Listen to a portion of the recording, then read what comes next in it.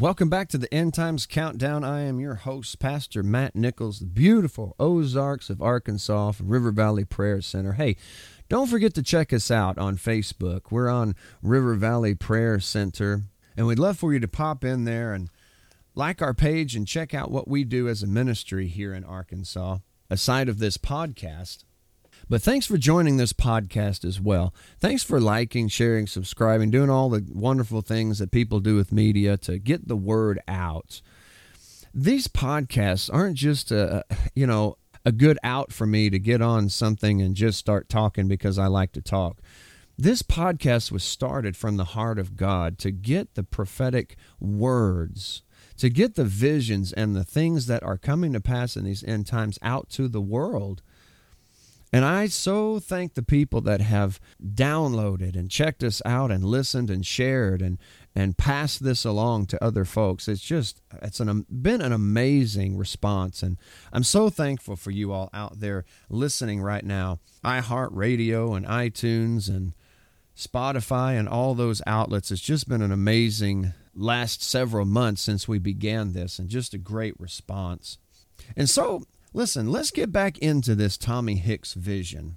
I don't know that I've ever been as excited to do a series of podcasts than I am this one right here.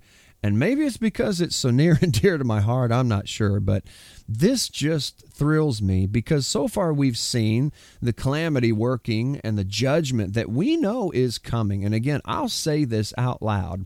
Keep your eyes on July of 2021. Just keep your eyes on July.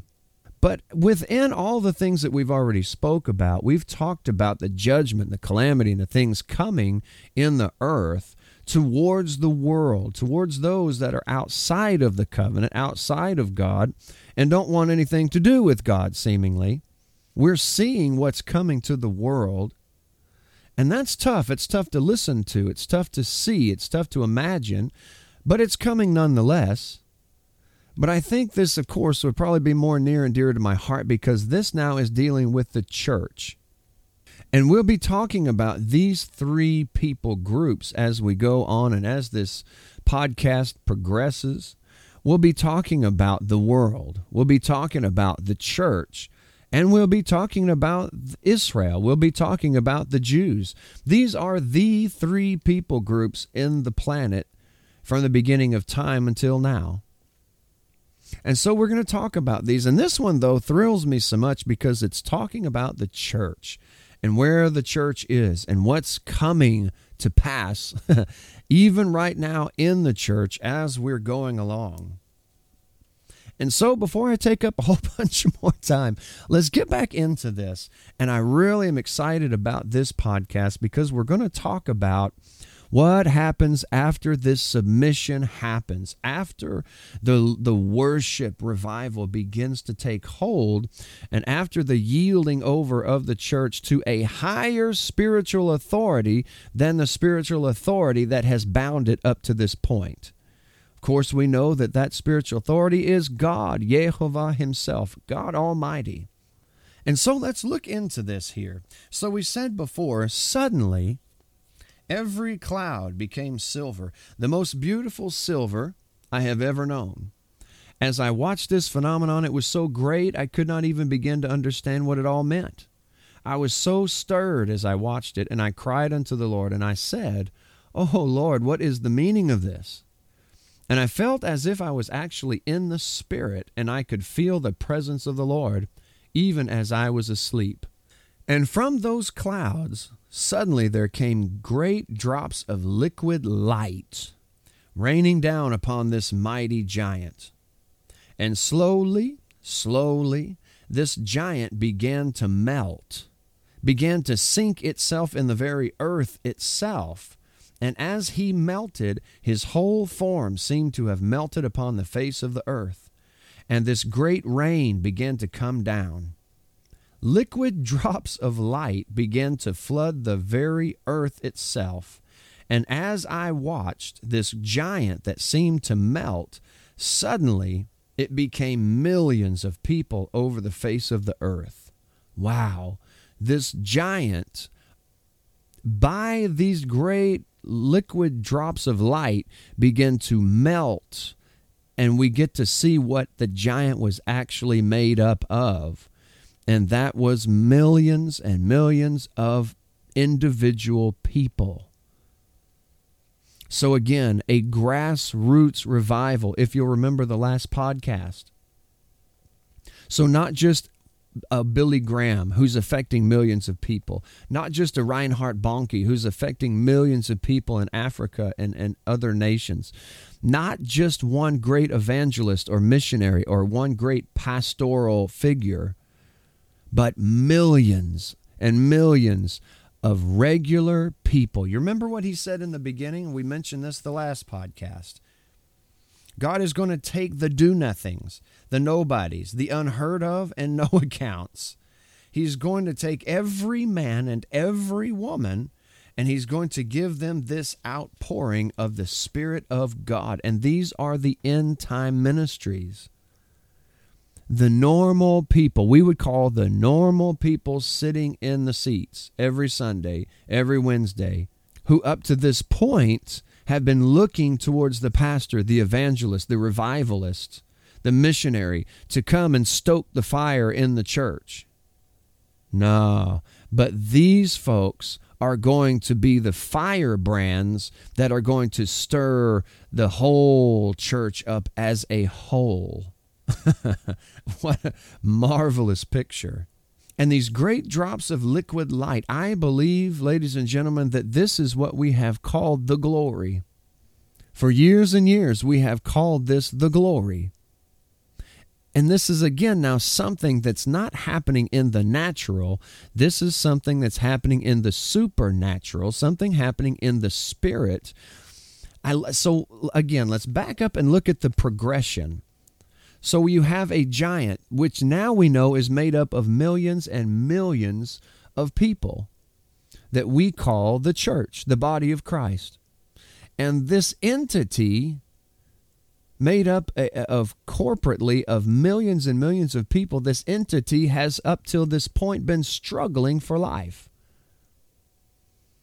And we know then that every now and again that it would rise up just a couple times, every now and again would rise up and would want to get up in its own strength and its own power, but its own strength and own power within itself wasn't enough to break the ties, the bondage that these little demons, these little hideous creatures had bound it with.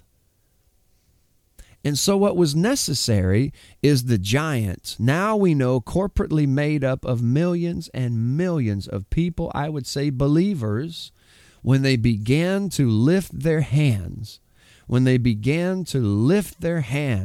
yieldedness, in submission unto God, and submit themselves to an authority, a spiritual authority, greater than the spiritual authority that had them bound all this time, all of a sudden those ties and that bondage begin to snap one by one, and this giant entity, corporately made up of millions and millions of believers, began to rise up into the heavenlies, into the clouds. And all of a sudden now the Spirit of God and the spiritual things of the kingdom of heaven are being now released to the body. We're now seeing glory from the heavenly places being released and raining down upon this body. And as that glory begins to rain down upon the body, we start now seeing, instead of a corporate giant, we're seeing a corporate entity, a corporate giant entity made up of millions and millions of individuals. So now he will begin to address the individual believer, making up the corporate entity of this giant body. Liquid drops of light begin to flood the very earth itself, and as I watched this giant that seemed to melt, suddenly it became millions of people over the face of the earth. As I beheld the sight before me, people stood up. Now listen, we went from corporate, huge, giant entity representing the entirety of the church worldwide.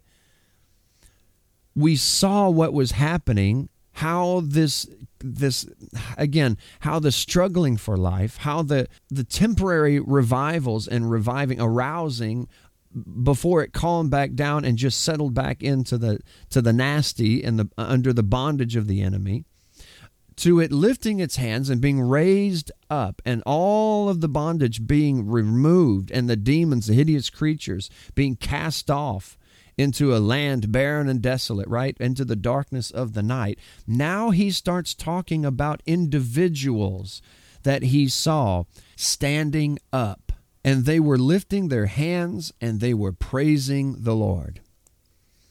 Ladies and gentlemen, again, we're now talking about this worship revival that's going to begin with the most humble yieldedness, the most humble submission unto God that we've not ever seen probably before. And he showed us corporately what was going to cause this great giant, this entity called the church in the world, what's going to cause it to rise up. It's going to be people of an individual level going through that very same transformation that we just saw. So not just this huge entity rising up, but what causes it, and what we see are the individual people, you, me, the people that we see every Sunday, the people we see every Wednesday, themselves individually going through this process, cleansing themselves and rising up under the authority of the Most High God and getting free once and for all. Man, that's what I love about it, is the permanence of it. It's not going to be us just getting excited and getting stirred and saying, okay, you know what? We need to do this. I need to do this. I need to be right with God. I need to do this and go to church. And I need to do things that I'm supposed to do. No, there's a permanence that occurs. A permanence that occurs. You ain't going back to the way you were before. I love it. I absolutely love it. And at that very moment, there came a great thunder that seemed to roar from the heavens. I turned my eyes toward the heavens, and suddenly I saw a figure in white, in glistening white, the most glorious thing that I have ever seen in my entire life. I did not see the face, but somehow I knew it was the Lord Jesus Christ. And so let's stop right there for a second, and let's refer back again to Joel chapter 2. And you remember we were talking about reformation and restoration. How the Lord put that on my heart as soon as I woke up that one Saturday morning all those years ago. Reformation, restoration. So the same thing that happened in the spirit with this great giant is what's going to happen individually. The thing that happened corporately, we saw, is going to happen individually. And we are going to have to yield ourselves, ladies and gentlemen, to be reformed so that we can be restored. And you remember what we talked about and how that looked. A reformation, a reforming is like a pile of clay, and the potter makes a cup this time because he needs a cup. But he's also able to break that cup back down into the lump again and create a pitcher or a plate or whatever it is that he needs at the moment he's at right now, what he desires and what he deems necessary for where he is and what he wants. Our job is to be the lump of clay and be malleable enough and be yielded enough to pile ourselves on that forming table and allow him to reform us. Even if it is a complete and total paradigm shift from where we've ever been before, and it does not look like it has looked like ever before, we must allow ourselves to be reformed, because on the other side of this reformation is the restoration. And you remember that restoration. It means a bringing back to its former glory or its former condition, just with a level up, with a notch up, adding to it the modern amenities of the modern age where I live. So a 1950s car, we're putting the AM radio back in, but we're also sliding in an up-to-date stereo unit that is Bluetooth, that compatible, that it has a CD player, that's got the USB, the auxiliary, so on and so forth, so we can use modern implements with the original parts and condition of that 1950s car. So the church is an age-old entity. And to bring it back to its former glory would be to bring it back to where it was in the Acts model church in the beginning. But we need better than that because of the age we're living in. So he's going to add to us. He's going to restore us, not just to the former glory, but also a notch up, so that we can work in the age that we've been called to work in.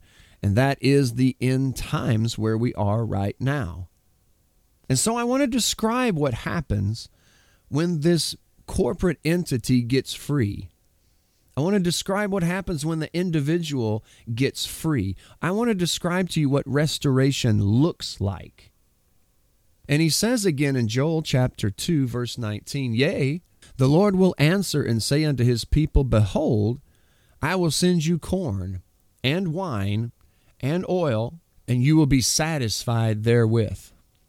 And I will no more make you a reproach among the heathen." These three things represent a couple different things. They represent, number one, food. It represents drink. It represents oil. All of these things represent, and the first thing I'll comment on, fuel. We know in order to live, our bodies need fuel. It needs the right kind of fuel. But then this fuel is also a fuel that they used to use in the ancient days as fuel for fire or for lamps. So they would actually use the corn husks and the corn cobs dried out as fuel for their fires. The wine itself being representative of the Holy Spirit. And oil, of course, burning in their lamps and representative of the anointing.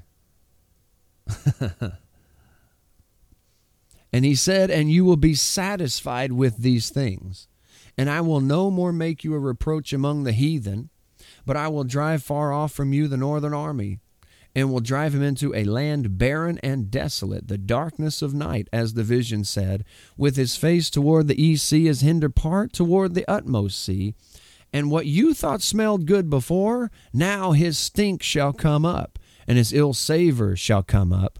I believe it this way. You're going to see things how they actually are. The body, the church, in this season and in this prophetic hour, they're going to see the nasty things of the enemy that we thought were pleasurable and okay and wonderful before. We're going to see how bad they stink and how nasty they are. We're going to see it for what it is. And it's because he has done great things.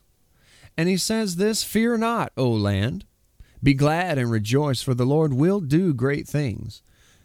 And he says, "Don't be afraid, beasts of the field, for the pastures of the wilderness do spring. The tree bears her fruit, the fig tree and the vine yielding their strength," right? So prosperity coming back. "Be glad then, you children of Zion." Again, another word, another name for spiritually the church. "Be glad then, you children of Zion," of the church, if you will. And really, if you look into it, it's a mixture of the church entity and the Messianic Jew, the believer, the Jew that believes. It is the amalgamation. It is the mixing, the coming together of the church as a whole. It is the Jew and the Gentile under the same born-again new creation. That's what Zion is. And he says, "Rejoice in the Lord your God, for he has given you the former rain moderately. He will cause to come down for you the rain, the former rain, and the latter rain in the first month." Think again now of what the vision said, what the dream said, that now all of a sudden great drops of liquid light begin to come down. Now these things happened in the Spirit.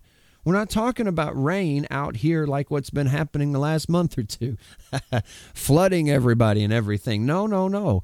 He's talking about rain in the Spirit. He's talking about the former rain, which was something that was previous, the latter rain, which is now or in the future, all of these coming together and happening all at once in the first month. What's he saying? What he's saying is restoration. I'm bringing you back to the former glory that was, which is the former rain, and I'm going to bring back now not only to the former glory, but I'm going to kick it up a notch because of the age that you're in. I'm not just going to bring it back to what it was. I'm going to bring it back to what it was plus what I need it to be now. That is latter rain. And it's all going to happen at once. What Tommy Hicks was describing in this vision and what Joel chapter 2 verse 23 is describing is the same thing. It's restoration to those who will yield and submit and rise up under the greater authority of the Most High God and receive this rain. Allow him to reform them and now restore them. And he's not done. And he says, and the floors shall be full of wheat. The fat shall overflow with wine and with oil. In other words, a prosperity in the Spirit is coming. And a prosperity that's going to manifest because of the Spirit is going to manifest in the natural. And he said, and I will restore, come on, I will restore to you the years that the locust has eaten, the devil has eaten, the cankerworm, the caterpillar, the palmer worm, the great army which I sent among you, my great army which I sent among you. And you will eat in plenty and be satisfied.